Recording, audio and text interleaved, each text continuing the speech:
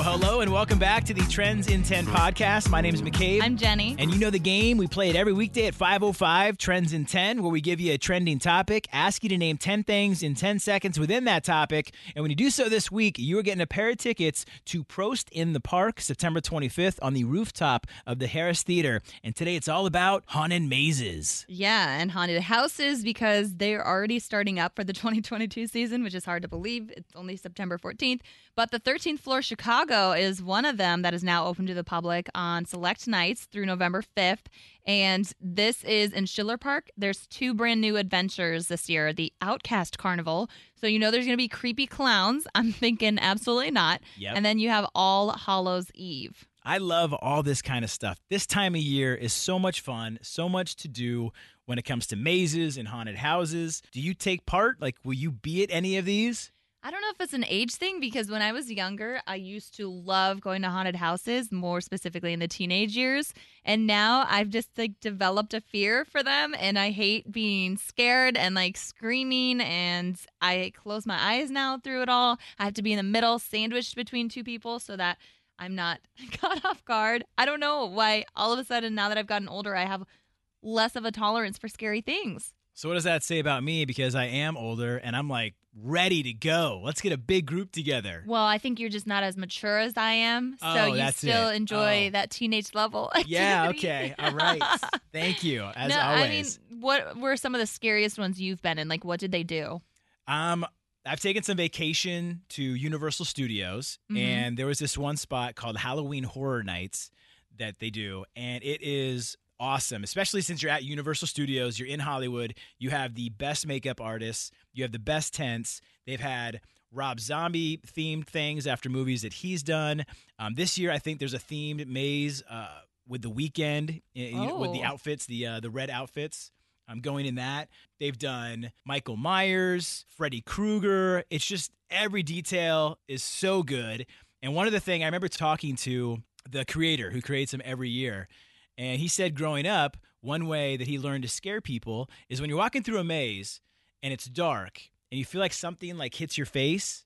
Oh, that's gosh. an effect that they use, and it's a very simple effect in case you decide to want to scare your husband at home. But you just take tiny pieces of string, very tiny pieces. Oh, my gosh. And you leave those in all the hallways. And so whenever you're in one of those and you feel just something touch your face, like it's a cobweb or something like that, that's a really good technique and a cheap one that you can use. Because they still use those in the major mazes. And then on top of that, just... yeah, attention to detail. I mean, if you feel like you're on a set when you're at that location, which was Universal Studios. I've also done Six Flags, and those are cool because you have the different scare zones. So on your way to the roller coaster, you're going to have crazy clowns coming out with chainsaws. Oh, my gosh. Going left and right and, scaring you. So I think it's just a fun time. The worst ones are the ones that end with a person that has a chainsaw and chases you out.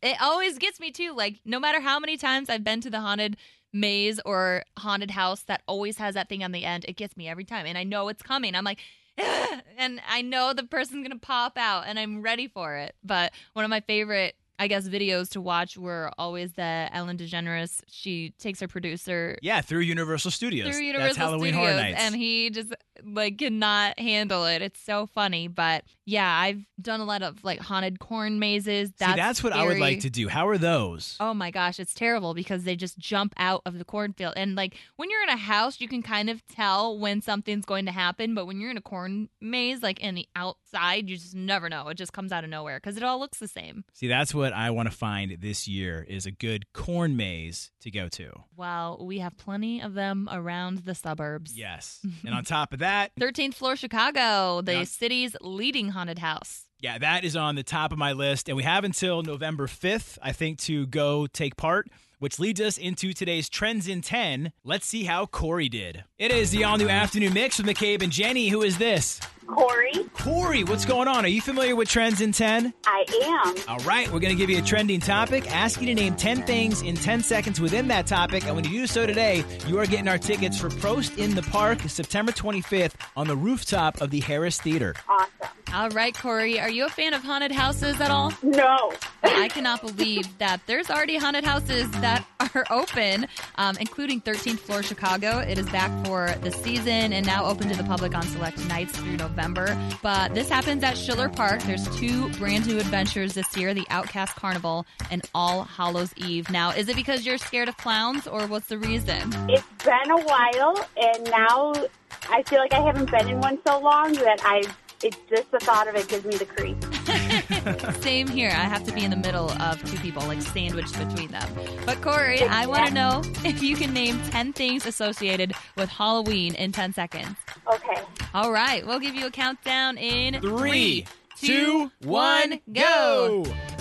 Pumpkins, witches, goblins, ghosts, candy corn, trick-or-treat, candy, suitcase, or pillowcases. Oh, no!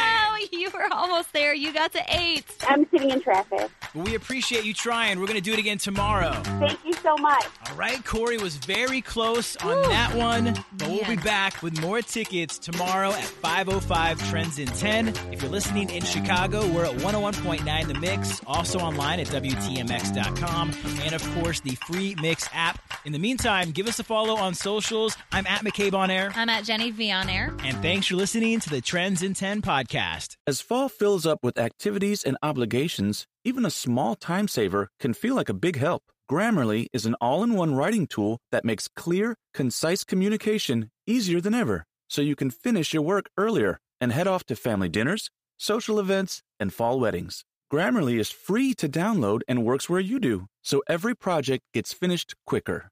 Make sure your writing is free of mistakes with Grammarly's free, comprehensive writing suggestions, and get an instant take on how your message comes across with the free tone detector. Let Grammarly Premium's sentence clarity rewrites help you find the perfect words on the first try. You'll be confident writing client emails, deadline-driven reports, and presentations without staying late at the office. Get more time back in your day by writing with Grammarly. Go to Grammarly.com/podcasts to sign up for a free account. Then get 20% off when you're ready to upgrade to Grammarly Premium. That's Grammarly.com/podcasts.